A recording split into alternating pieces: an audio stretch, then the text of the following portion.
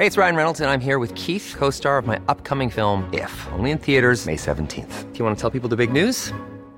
All right, I'll do it. Sign up now and you'll get unlimited for $15 a month and 6 months of Paramount Plus Essential Plan on us. MintMobile.com/switch. Upfront payment of $45 equivalent to $15 per month. Unlimited over 40 gigabytes per month. Face lower speeds. Videos at 480p. Active Mint customers by 531.24 get 6 months of Paramount Plus Essential Plan. Auto renews after 6 months. Offer ends May 31st, 2024. Separate Paramount Plus registration required. Terms and conditions apply if rated PG. I'm Sandra, and I'm just the professional your small business was looking for. But you didn't hire me because you didn't use LinkedIn Jobs. LinkedIn has professionals you can't find anywhere else, including those who aren't actively looking for a new job, but might be open to the perfect role, like me.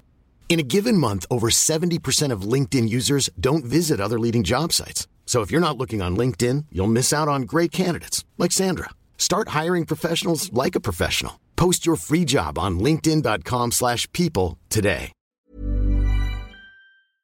At The Resident, all rooms are designed to combine pure comfort with luxurious British style and design. Whether you're escaping to London for a romantic break or visiting the city with friends and family, there's no better place to stay in the heart of the neighbourhood. Without The Resident, you might not get to London. And without The Resident, we wouldn't be here on Holyrood Sources. Holyrood Sources is brought to you in association with The Resident. The podcast starts now.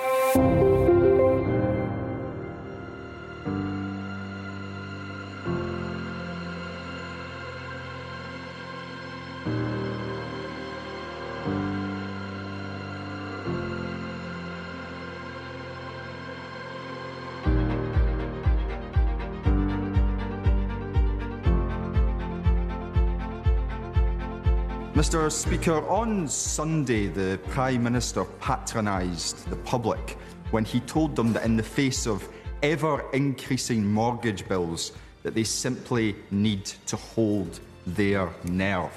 What a nerve. So may I ask him, the near billionaire, when was the last time that he struggled to pay a bill? Hello and welcome to Holyrood Sources. We're recording on Tuesday the 18th of July. I'm Kyla McDonald. Great to be with you. And look who's back from holiday. It's only Andy McKeever, the former Director of Communications for the Scottish Conservatives. Andy, hello. You make it sound like I've been away for months. Yeah, it felt like a while. Yeah, the pictures, the unnecessary pictures of you on your Lilo in the WhatsApp group were a little unnerving. Unnerving? It sounds terrible.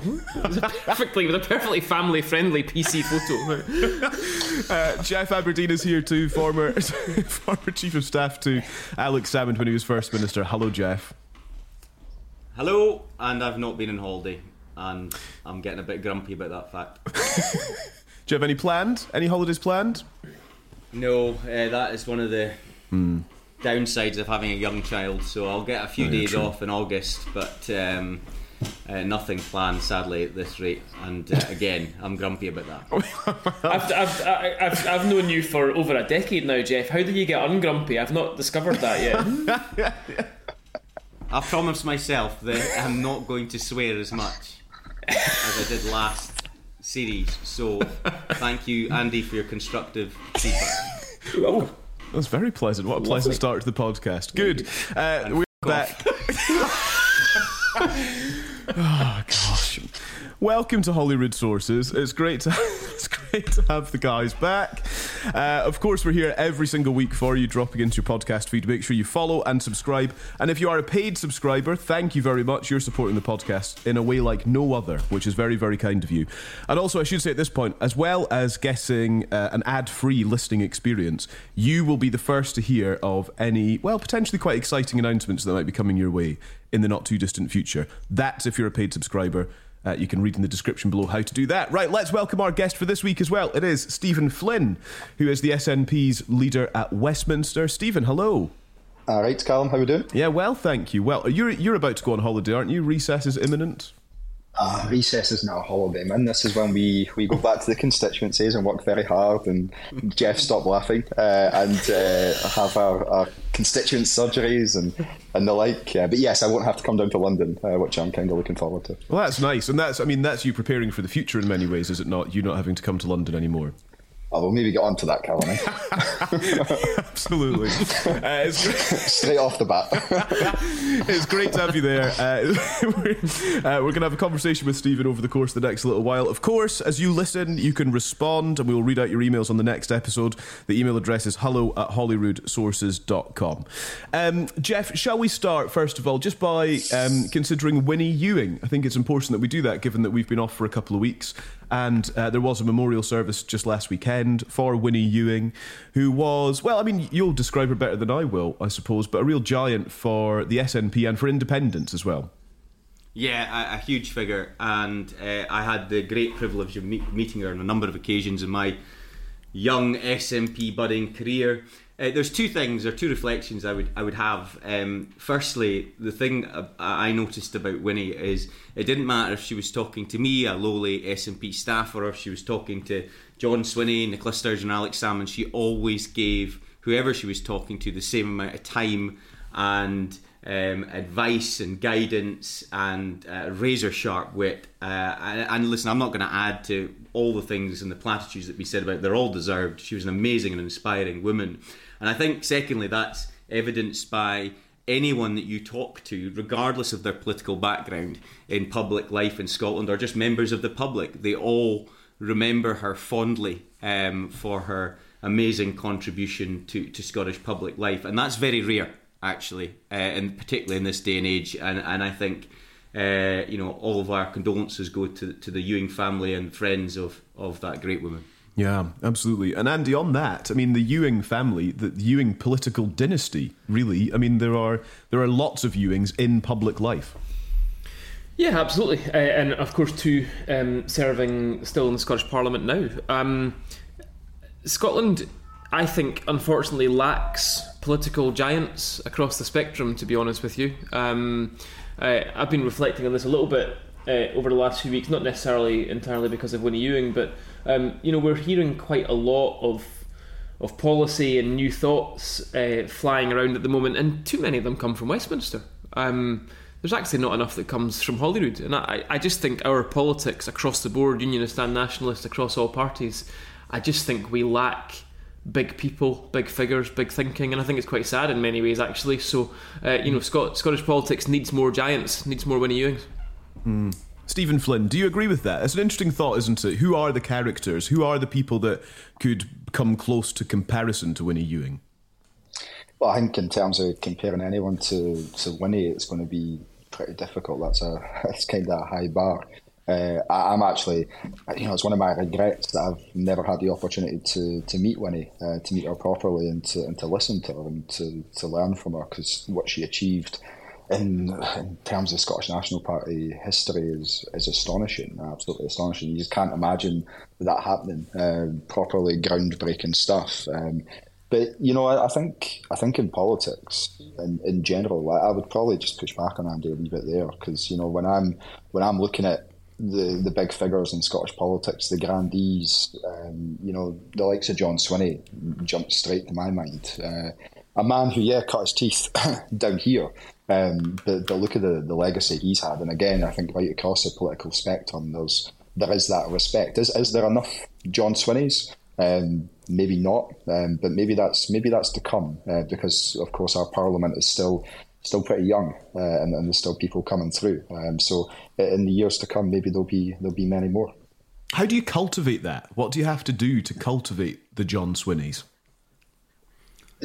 Be a good guy. I think it's I think in politics you can have really strong views, but it's how you practice them that matters. There's the old saying of you can disagree without being disagreeable, and I think John perfected the art of that, and still does. And the ability to engage with people on a very personal level is a difficult thing in politics. Politicians in particular can often seem pretty detached. Some of them come from backgrounds which are so far-fetched and so far detached from your average person that folk just don't find them believable. And they often find themselves defending the indefensible, which I'm sure we'll come on to today in respect to some of the Labour stuff, that it doesn't make them credible people. And I think it's difficult sometimes for politicians to step away from that, but you've kind of got to. And that's where the likes of John have had that longevity in Scottish politics. Yeah, I mean, I agree with that. I think something that maybe, to Andy's point, that maybe politicians today don't fully grasp, and it might be I'm being unfair to some, but perhaps just a general rule they don't grasp is that all politics is local. And what Winnie Ewing taught us is that she could go into a constituency and know she was speaking to those that weren't potentially aligned to her thinking, but have them come away and go, do you know what, I really like and respect her. She could talk their language. And I think politicians of all persuasions need to remember that ability to chime with the needs, the challenges, the opportunities that the person on the ground faces is absolutely paramount if you're to be successful. From that platform, you can grow a much bigger reputation and turn yourself into that grandee, of course. Yeah. Are you worried, Stephen, that you're losing potential grandees at this point, particularly from the Westminster group of SNP MPs? Philippa Whitford is the latest to announce that she's not going to contest the next general election, so she's now the 8th of your group to say they're standing down. How are you feeling about that? I mean, I don't know if it would be a case of losing grandees, because I don't think you necessarily have to be within a parliament to be a grandee. I think there's an ability to influence politics, perhaps even more so when you're not a politician. I think it was Tony Benn who famously said that when he was stepping away, he was doing so he could do more politics. And I've no doubt that the likes of Dr. P, who is, I mean, she's phenomenal. The career that she's had, and then to come into politics with her style and her personality, and to be so knowledgeable and personable, I've no doubt she's still got a huge amount to offer public life, the SNP and the independence movement going forward, and that applies to others as well, like to Stuart Hosey. I think everyone's very well aware of the fact that I've got a huge amount of time for Stuart, I was gutted when he told me that he was planning on stepping away, but I wasn't surprised, because I think when you've been in politics for so long on the front line, and when you're getting on in years a wee bit, I'll be nice to him for a change. I think he has a well-deserved retirement coming up, and perhaps he'll get more time to go to Tannadice and watch Dundee United lose to really pretty poor teams this season. So. Sorry, you've pushed the button now, Stephen. I just WhatsApped the guys there to say whatever happens, we must talk about Dundee United. So let's take the opportunity. You've opened up that goal for me to score. No, I think people need to understand that Stephen is my local MP, and he is a very visible MP. He does a lot of campaigning, going back to what we're saying locally. But one thing that I do rather, shall we say, dislike, the only thing I dislike about our local Member of Parliament is that he's the Member of Parliament for Aberdeen South but supports Dundee United. And he and I often have a bit of knocking back and forth, shall we say, over WhatsApp on the fortunes of our respective teams, and it might be worth reflecting that I actually played for Spartans Football Club, albeit at the amateur level some time ago. Did you? So Stephen, what are your kind of reflections on this 1-0 defeat in the League Cup to Spartans? That's quite humiliating, is it not? You know what? I feel like I've been brought on this podcast under false pretenses, and this isn't fair. What do I think of Dundee United getting beat by Spartans? Probably nothing that I can say that you can broadcast. Did you see the video of the fan going a bit mad at Yes. the players and Big Davy Bowman? That wasn't me, but I was channeling a wee bit of that from the house in Aberdeen. No, it's bleak, is it? And the most annoying thing, like see your team losing and getting relegated, and it's really frustrating on a personal level. But what makes it worse is that you can't stop people like you, Jeff, from getting in touch just to rub it in on an almost daily basis. So, if we want to move the conversation on to politics, really quickly, I'd be relaxed about that. I mean, regular listeners will know that it's quite a fluid podcast, Stephen. So it does go from thing to but we do have some basic structure in place most of the time. And Callum and Jeff and I have got a little WhatsApp group where we discuss that. And I have to say, at this point, I don't know if we're just rusty after 2 weeks off. I don't know where in the podcast we are at this point. Are we still in the intro? Are we at the end? I mean, I don't even know. I'm not sure at this point where we are. We're already on the Spartans after 5 minutes. I was worried that the end had suddenly appeared without Jeff's ambush over Spartans was anticipated, but not so soon. I'll bring it back to politics as requested by our guests. There is an interesting thing about the resignations ahead of the next election. I mean, I was thinking about this a little bit with Ben Wallace having announced that he's standing down as well. I've known Ben Wallace for a long. I've not spoken to him for many years, but I've known him for a long time because he and I were in the same place when he was an MSP, and I was working there in the very early days of the Scottish Parliament before the building was actually built, when we were in an old council office at the site of what is now Hotel Mazzoni or whatever it's called up the Royal Mile. And Ben was very obviously of a cut from a different cloth to everybody else, and was a very impressive and substantial figure right then. And it's quite interesting to think of why people leave politics generally, sometimes before their time. Some of the SNP resignations are people who, as they've said themselves, are retiring. So they're not necessarily leaving in their prime. A lot of it is natural. But there are people who are leaving politics and who have left politics when the general population shouldn't really want them to, from a whole range of sides. There are good people here. And it happened in 2021 at the Scottish Parliament as well.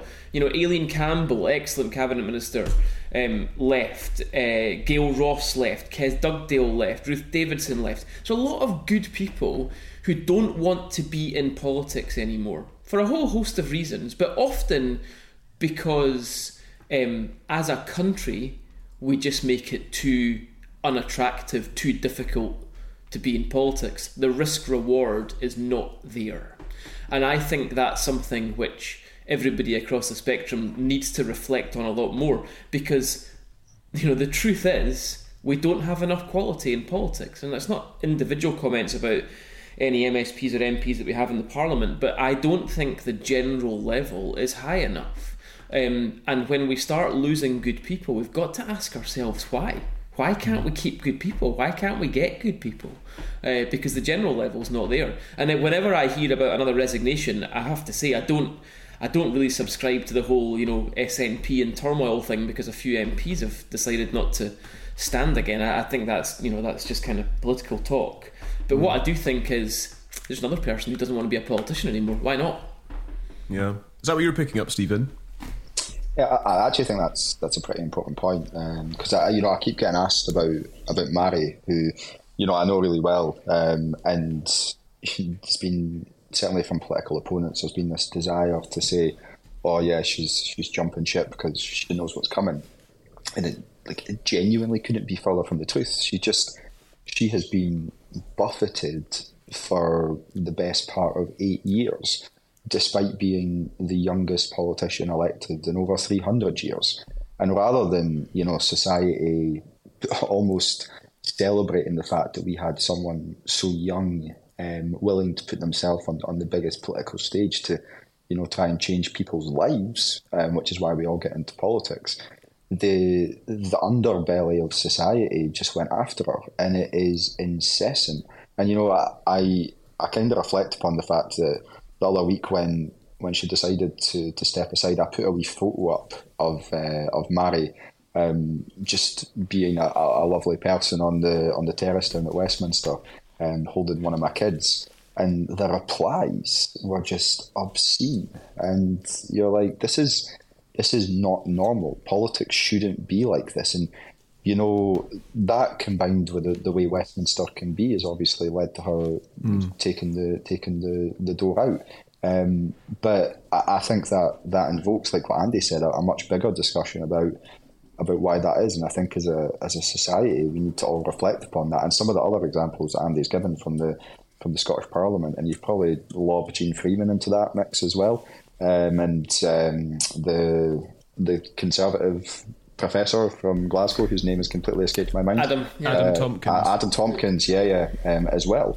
I mean, I disagree with his politics extensively, but surely we want to have different views in the Parliament of a good standard and a good quality. So, yeah, I think there is a much wider discussion, but also reflection to be had in relation to some of this stuff, for sure. I was driving down to Glasgow, and there was a Radio Scotland call-in after Mary Black stood down on the toxicity of politics and the role of social media, and there was an argument putting forward by a former Tory MSP, Mary Scanlon, that it was the independence referendum in 2014 that was largely responsible for a lot of this, and I was incensed, and I called in. I pulled up on the lay-by and called in, much to my fiance and my 6-week-old baby's frustration, but I thought that missed the point entirely. And in 2014 we had an 86 or 87% turnout, mass participation in a political exercise, and that should always be welcomed, of course. But to suggest that it was only confined to Scotland is a nonsense. And that social media does have a massive role to play. And we're not going to cover this today, but there are so many anonymous accounts and keyboard warriors out there that just spout toxic pish in the direction of all politicians of all persuasions, and I think it has to be regulated. It cannot be beyond the wit or the ability of our technology companies to find a way to stop anonymous accounts, because bet your bottom dollar that people being themselves on social media are far less likely to throw about that those labels and criticism if they're being outed as themselves. And so there is a massive, that's just one step, of course, to what is a wider toxicity. And there's also a lack of respect, a bigger lack of respect, even in those 10 years, in my opinion, for an opposing view held. And we do need to confront that in our politics, because we shouldn't be losing these people at all. Yeah. I suppose with that in mind, Stephen, do moments like this, where somebody like Mary Black points to these things that you've outlined, and justifiably so, how much introspection does that cause within political parties, and in this context, within the SNP? Because if we think about the last few days, both toxicity and a lack of respect have been particularly apparent between Angus MacNeil and the rest of the SNP at Westminster, it would seem. I think, well, in terms of Angus, it's pretty clear that that we disagree on something. But I was getting asked by some journals earlier about the situation on Angus, and I'll probably cover it off just now. Look, in politics, we all disagree, and as I said earlier, it's about how you do that. But what you don't get to do in life is, if you're a party member, is decide when you do and don't hold the whip. I mean, that's a pretty basic thing of the political structure. I've got no animosity really towards Big Angus. He's a lovely character. There's few people that you'd like to spend time with more than Angus, but he's obviously made a decision which I don't agree with, and the party structures will determine what happens next. And hopefully we can get to a situation where everyone's happy, but I'm realistic enough to know that in politics that's not always the case.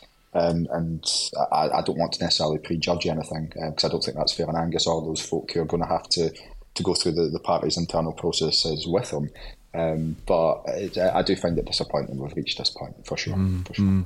Does it contribute? I mean, how does it make you feel? It must be quite tense when you've got these sort of disciplinary things floating around. I mean, you'd rather do without it and focus on the day-to-day stuff, but it's like any walk of life. If you're in a business and you think that you're going to have to go and do X, Y, or Z that day, and then something happens on the shop floor, then circumstances change. But it doesn't really deviate my focus from what I need to be doing, and certainly doesn't deviate my colleagues' focus on what they need to be doing either, because we know we've got a fight on our hands at the moment, and we can't really get into a situation where we're not focused entirely on that, and we're focused on other stuff, because we wouldn't be able to forgive ourselves in that regard, but I don't think the public would forgive us either if we were constantly thinking about internal things rather than thinking about the things which matter most to them.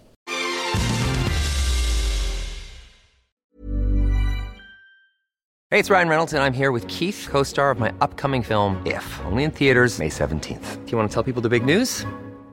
All right, I'll do it. Sign up now and you'll get unlimited for $15 a month and 6 months of Paramount Plus Essential Plan on us. MintMobile.com/switch. Upfront payment of $45 equivalent to $15 per month. Unlimited over 40 gigabytes per month. Face lower speeds. Videos at 480p. Active Mint customers by 531.24 get 6 months of Paramount Plus Essential Plan. Auto renews after 6 months. Offer ends May 31st, 2024. Separate Paramount Plus registration required. Terms and conditions apply if rated PG. Hiring for your small business? If you're not looking for professionals on LinkedIn, you're looking in the wrong place. That's like looking for your car keys in a fish tank. LinkedIn helps you hire professionals you can't find anywhere else, even those who aren't actively searching for a new job but might be open to the perfect role. In a given month, over 70% of LinkedIn users don't even visit other leading job sites. So start looking in the right place. With LinkedIn, you can hire professionals like a professional. Post your free job on linkedin.com/people today. News has reached us from our friends at the Resident Hotels, without whom we would not be here. This podcast is made in association with The Resident. The Resident in Covent Garden in London has been confirmed by TripAdvisor Traveller's Choice Best of the Best as the number 2 hotel in the UK and number 15 in Europe for 2023. Already, the Resident Covent Garden had a magnificent reputation. It was number 1 in the UK TripAdvisor Traveller's Choice Best of the Best in 2022, and the Resident in Victoria and the Resident in Soho, both in London, feature in the UK Top 20. Add to that news that the Resident in Liverpool, the Resident Victoria, and the Resident in Kensington are all now ranked in the top 10% of hotels worldwide by TripAdvisor. Basically, what we're saying is, if you need a hotel in Liverpool or in London, book The Resident.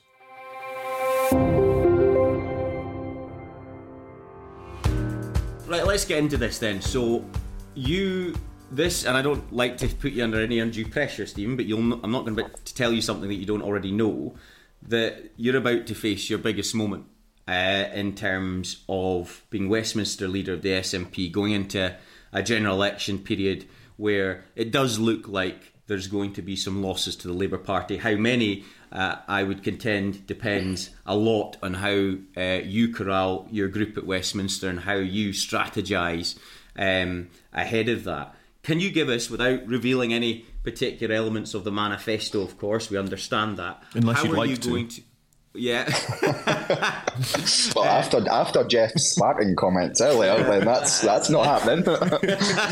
Fair play. But how do you see the context just now?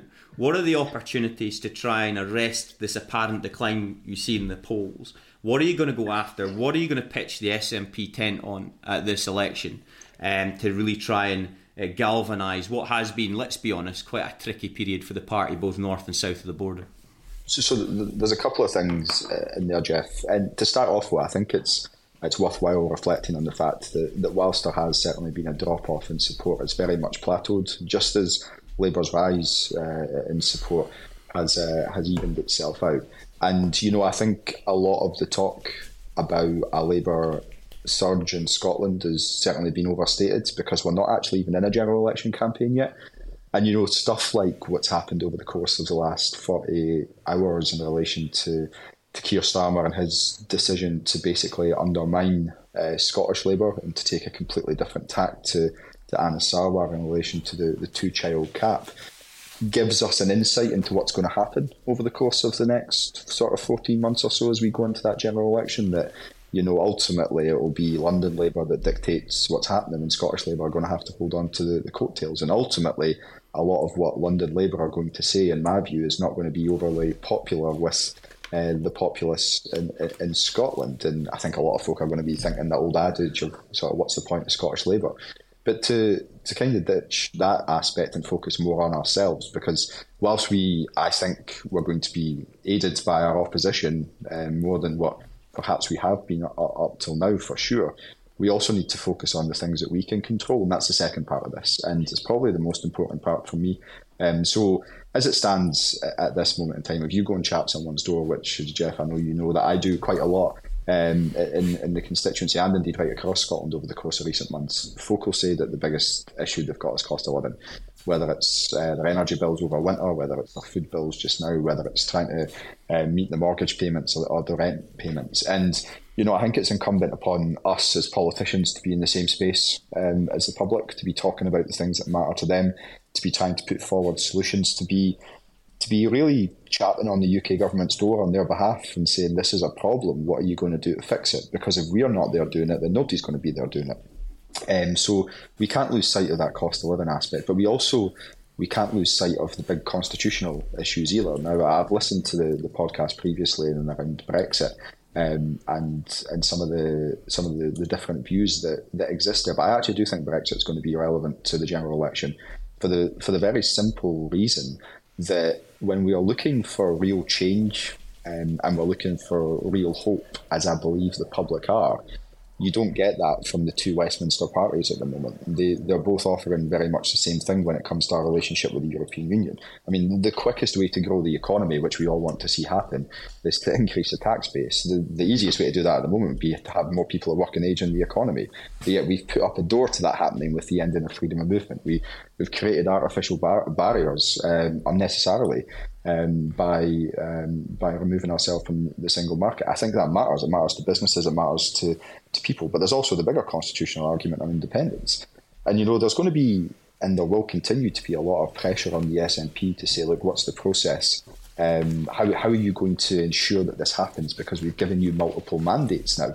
And you know what? I think that's a fair challenge. But it's also a fair challenge for Keir Starmer when he comes north, or Rishi when he jumps on his helicopter and comes north. They're going to have to outline how Scotland, should it choose to vote in a certain way, is allowed to have its say. And up till now, they've not done it. And the pressure's always been on us, but that pressure's going to be on them as well. And when you're in the heat of a general election campaign, it's not credible for the incoming Prime Minister, the leader of the Labour Party, to just shrug his shoulders and say, no, you're not going to get a say. So when we look at where our opposition is, when we look at where we need to be, I think 14 months out, I'm quite confident that things will be in a better place come the general election. And a lot of that's going to require hard work. It's going to require discipline. It's going to require unity. But it also needs that sort of other added ingredient that we were talking about earlier, which is sort of believability.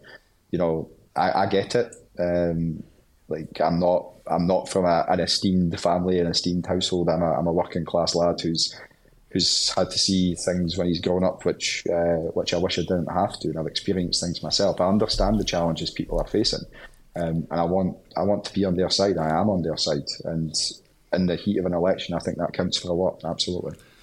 Just Andy's going to come in, I know, because he wants to ask you about this. Can I just tease out you though?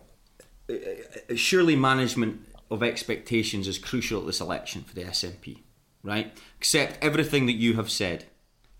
But if we are to believe the polls, and I think there's a big test going to come up in Rutherglen as well, which I suspect will be a pretty challenging night for the SNP, do you not also, in addition to what you've said, need to be able to sort of say, look, within yourself, if not publicly, what's an acceptable amount of losses? And Hamza's tried to articulate his independence position by winning the most seats. Is that the target that you're setting yourself, or are you going higher than that? Do you just want to use 10? What's in your head right now? I think if any politician was to say that they were approaching a general election or a Scottish Parliament election or a council election by thinking how much you're going to lose, then they're in the wrong mindset. And I'm not in that space. I'm very confident that if we can park the issues, resolve the issues that we've had internally within the party, focus upon reconnecting with the public on the biggest issues that matter. And by the way, I think Hamza's kind of set out his stall in the right direction in that regard. The re-engagement with the business community, certainly in the northeast of Scotland, there's been a lot of positives there. The investment that's gone directly into the cost of living crisis, where the Scottish Government has the the scope to do it. When we make that connection back with the public, and we have that grown-up, sensible discussion about the constitutional future, I'm pretty confident that the SNP will be in a good place next year, and that's my starting point on all of this, Jeff. And you know, I'm loath to predict the future in politics. Who would have thought a couple of years ago that we'd have a situation like Partygate and would have UK prime ministers crashing the economy and changing on an almost weekly basis? And camper vans and your former leaders. I wasn't going to put that into the mix, but cheers for that, you know. It's very important we have balance, Stephen, you know. I was waiting for Andy to add that in. But cheers, Jeff, friendly fire. But, you know, once we're able to articulate these things in the heat of a general election campaign, I think we're going to be in a good spot. My only interest in camper vans is that I thought it was a really nice camper van. I quite like camper vans, so that wasn't really, that was the politics of it are not interesting to me. You're not the only one who thought it was really nice, apparently, Andy. Well, anyway, go on. I mean, I agree with a lot of what Stephen has said. I think that, I guess the one bit of nuance I would give to it is that I don't think any of the political parties are exciting the population at the moment, and I include the SNP in that. I don't just include Labour and the Tories. I think the offer is pretty dismal, to be honest, and I think I've seen a real change over the last probably 12 months, I think, in the small business community, which is primarily where I operate, the SME community on a day-to-day basis. I've never seen people so angry, not just about the lack of progress, but almost about the lack of willingness to progress. The feeling that government doesn't actually care very much. And that is mainly directed at the Scottish Government, is the truth. And that may not be fair or accurate, but perception, that's the perception, and perception is very important in politics. I think in the general population, you know, if I come away from my business life and just think about my daily life, you know, with other school parents and all that sort of thing, I've never seen the level of cynicism that there is right now about all politics and politicians, to be honest. People presume that they will not have any assistance from government. Government is increasingly seen as being a problem, not a solution, because it's increasingly seen, north and south of the border, as being incompetent. And again, perception is everything in that respect, and there's lots of arguments you could make to say that's not fair, and I would make some of them myself. But I think there is an increasing perception of incompetence, north and south. I don't think there's ever been a worse return on tax. You know, tax is the highest it's ever been, and the product, if you want to call it that, in the form of public services, has never been worse. And there are a lot of reasons for it, but, you know, that is the reality of where we are. And I think that, you know, Stephen said the key thing is to increase the tax base. Absolutely could not agree more. The difficulty in our country at the moment is we're not talking about how to increase the tax base. We're having a conversation about whether or not we believe in economic growth. Right? They're not doing that elsewhere in Europe, let me tell you. They are not talking about whether we believe in economic growth. They're talking about how to grow the economy. And so I don't think we're necessarily in the right place to excite people and to really make progress. I think one thing, though, that is a really important lesson for Labour, and Stephen's 100% right about this, is that support for Labour has absolutely plateaued, and support for the SNP, which was steadily going down, has stabilised. It's not as high as it was, but then it was internationally, historically, ridiculously high for a long period of time. You know, at the high 30%, and, you know, sometimes ducking back up into 40%. That's an astonishingly high level of support for a party that's been in government for a decade and a half. A very, very, very high level of support. And I think the lesson for Labour, and I've talked about before, the two constituencies that they have to appeal to, soft unionists and soft nationalists. Soft unionists will have come back to Labour and will continue to come back to Labour by default. They're people who voted for the Tories because they were the safest option on the union, and now they think the Tories are going to lose, so they're simply not going to vote for them anymore. They were never Tories, they were unionists, and that's why they voted for the Tories. They'll now vote Labour if Keir Starmer's in Downing Street. The difficulty for Labour is they're not... Too many of them think they're going to get soft nationalists back just because they're not the Tories. And they'll get some of them, but they won't get them all until they say, here's what the Union looks like under us. Here's what Scotland looks like under a Labour government at Westminster. Because at the moment, it looks far too similar to what it does under a Tory government at Westminster. And they have got to create something that excites people on the Union, and they haven't, and I think they're too scared to do it, and if they don't do it, they'll lose. So Andy, if I can just jump in on that. So I think that's a really interesting point that you're making. And, you know, I was listening very closely to some of the senior shadow cabinet today, the Labour shadow cabinet that is obviously defending the two-child cap policy. And what struck me the most about that, perhaps, is not necessarily their ambivalence towards the policy. It's the fact that they're saying that Britain is broke. There is no money. There is no money for us to do anything. And, you know, I guess in that context, for us as Scottish nationalists, what we have to do is to be quite clear about where we see things as being different.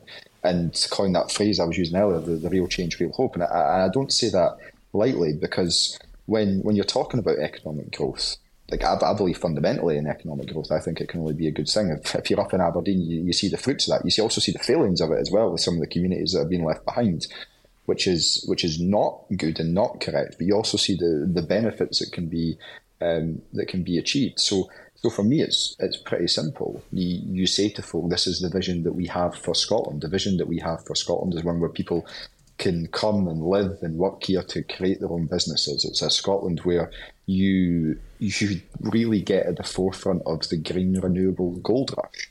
You say this is how we're going to have economic growth in the year to come. We're going to have domestic supply chains rooted in Scotland.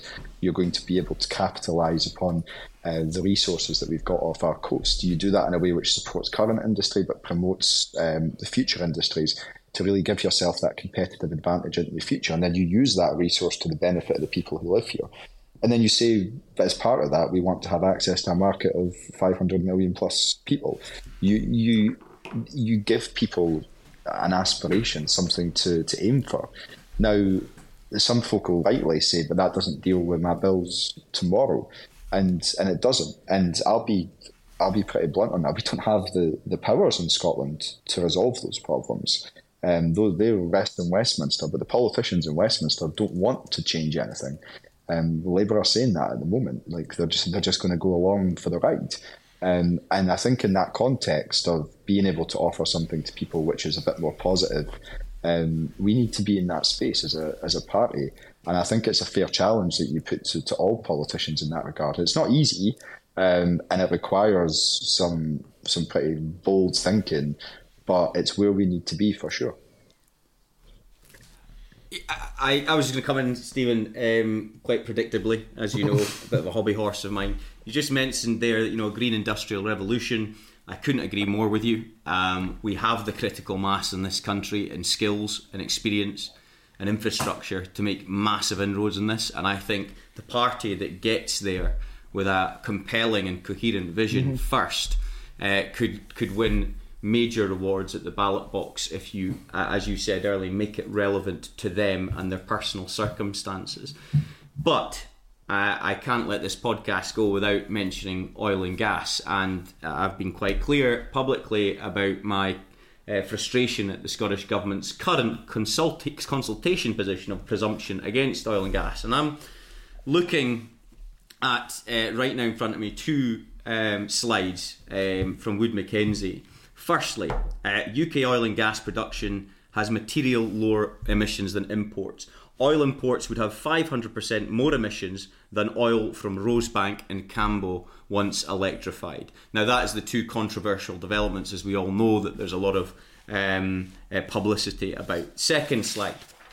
Across the life of the two fields, there will be an average of 900 jobs created for 30 years. Now we both know, Stephen, that the massive offshore wind bounty, green hydrogen and carbon capture and storage particularly going back to offshore wind, floating offshore wind. These technologies are not quite available at scale. So we must protect that critical mass, largely concentrated in the northeast of Scotland where you're an MP, to ensure that it's there for the time that we can accelerate new energies. So what message are you taking to Hamza Yusuf about the presumption against oil and gas, and are you hoping that that will change course and position and tack?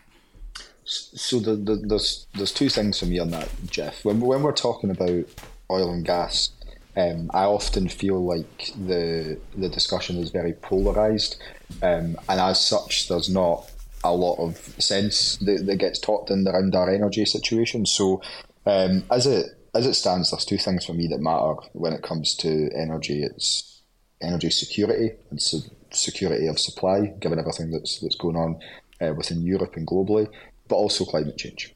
And what we need to do is make sure that the assessments which are undertaken in relation to new fields, the climate compatibility checks, are as robust as they can possibly be. I don't think they are robust as they can possibly be at the moment. I think that there needs to be a bit more teeth put into that.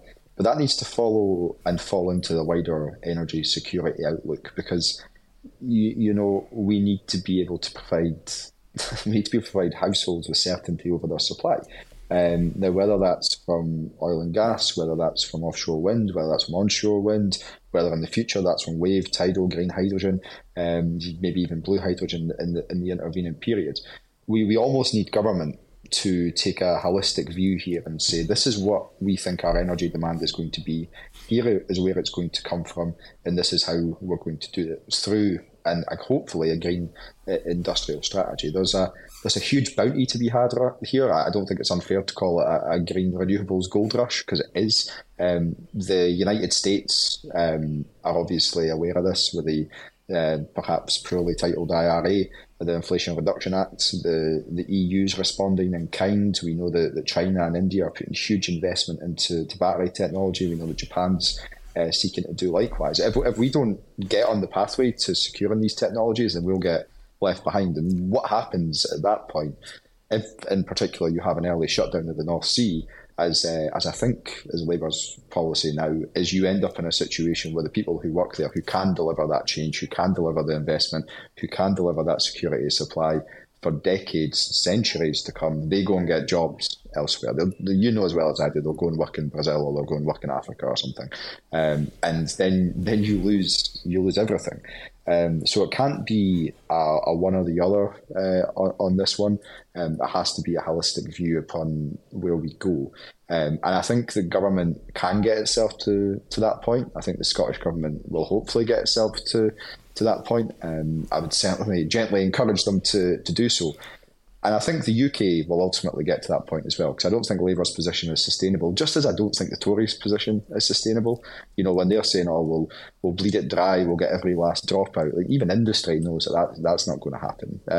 So there is a middle ground here, but that middle ground needs to be focused on climate, and it needs to be focused on energy security. And I think we can do this in a sensible, pragmatic way, which reaps the economic benefits for households in Scotland, and ultimately, hopefully, provides them with not just sustainable, cheaper energy bills, which is what we want to see, but also gives, this is a crucial point when it comes to economic growth, it gives businesses in Scotland the ability to tap into cheap energy and to provide that competitive advantage, particularly for your big data centres and the like, which are going to rule the world in the years to come, if all the AI predictions are to be taken at heart. So there's huge opportunities, and we need to tap into it. Yeah, and so I think what you're basically saying is that presumption against should just be dropped from the Scottish government. I don't think you should put words into people's mouths, Jeff. I thought it was a very good answer, Stephen, but that's what I took from it anyway. But I'll tell you why. And there's a serious point here as well about this presumption against oil and gas. I've been looking at the OBR figures, and on the OBR figures, given revenues of the UK continental shelf, the Scottish deficit is likely to be there or thereabouts less than that of the UK within 3 to 5 years. Now, if Hamza Yusuf is taking to the table at the next general election about the case for independence, I suspect, as I've said publicly, I think it's much more likely that it's going to be contested hotly at the 2026 election if he's still there.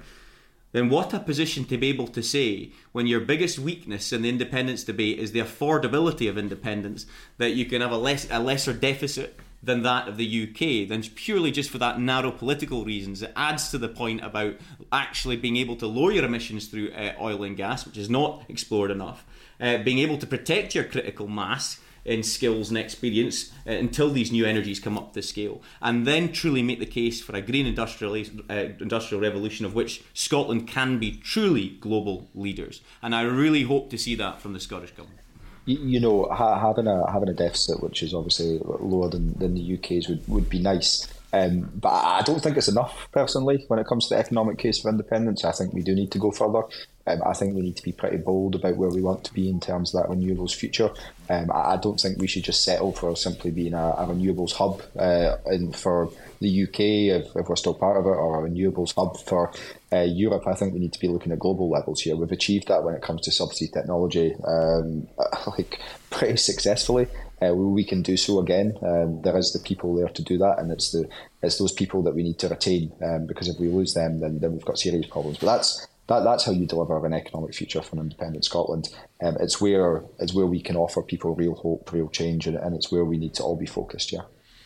It's really interesting. I want to come back to something Andy alluded to in what he was saying a few minutes ago, which was that actually the debate around economic growth has been about whether economic growth is a good thing. And of course, he's alluding to the Green Party and the Butte House Agreement in Scotland. I just wonder, Stephen, if you, from your perspective, can tell us what purpose the Butte House Agreement, this coalition with the Greens, between the SNP and the Greens in Scotland, what purpose that agreement is currently serving today? What good is coming from that?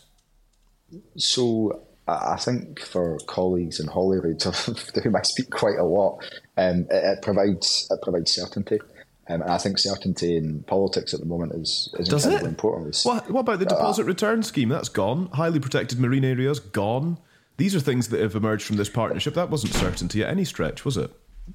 Yeah, but what I meant certainty in terms of knowing where the political balance ultimately lies. In terms of the DRS and HPMAs and a few other things, I actually, someone said to me the other day on another podcast, I think it was, that was in some way a criticism or was a way to criticise Humza. I actually thought it showed pretty strong leadership, to be honest, to say, you know what, these things aren't working in the way that I think they should, so we're going to go down a different tact. That's not easy to do. It's particularly not easy to do if you're in coalition with someone.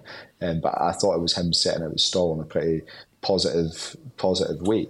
The House Agreement does provide certainty for colleagues in Holyrood regarding the makeup of the decision-making process in Parliament. And I guess if you're to look at it and compare it to some of the chaos that we've had in London, it is quite a stark contrast. Has it been everything that the Greens hoped it would be? Probably not. Has it been everything that the SNP hoped it would be? Probably not. But has it been ultimately a better thing than not having it? I think probably is the case, based upon what I've heard from colleagues who are in Holyrood. And of course, I'm a little bit detached from that, being down, I get that, down in London, rather than on the front line up the road. If you were the SNP leader in Edinburgh, in Holyrood, would you sign a similar deal with the Green Party? There's a lot of ifs in there, Callum. It's fun to think about, isn't it? Good thought experiment. It's not something I think about. Think about it now if you want. As you can tell from my ponderous look out the window, I am. I think comes as I genuinely, given the challenges that the parties have internally, given the fact that we've obviously had to kind of put ourselves onto an election footing, given the fact that he's had to make some difficult decisions in government already. I mean, the guy has done impressively well in my eyes. I didn't know Humza particularly well. The only time I met him before the election contest was at a bun supper in February for about 2 minutes when he was chatting to my mum about Nurse's Pay. I think he's getting his ear chewed off by her on that one. He took it in good spirits, to be fair, because that's kind of character he is. But I think we've massively benefited from having Humza and his type of character in that role over the course of the recent months, because it has been a challenging time, and I think the way he's dealt with it has been bloody impressive. Yeah. I guess we talk a lot about the priorities of politicians versus the priorities of people, and I always find the answers, both private and public answers, to the question that you asked, Callum, about the Butte House Agreement are really interesting. Because, and Stephen, you've heard the podcast before, you'll know my view. I think the SNP has a massive blind spot on the issue of the Butte House Agreement. I think that... I thought you were a big fan, Andy. That was massive. I thought you were playing 3D chess or something. Yeah, I'm a fan of many things. Not sure about that. Look, I think that the SNP has become so obsessed with how much easier it has made life inside the Scottish Parliament building that it has lost sight of how difficult it is making life outside the Scottish Parliament building. I think it's a massive, massive problem for the party. I think it's having repercussions in quite a widespread way in normal life. I think it's having repercussions in terms of the perception of competence from the Scottish Government. And I think while you might have been able to make the argument about the cost benefit of it at the back end of the last Parliament, when it was pretty chaotic and votes were being lost and so on, and when there was an argument to have a supermajority for independence, I think it is significantly more difficult to make that argument now. Nonetheless, I think that blind spot exists, but the big issue comes back, of course, to what we discussed before about oil and gas.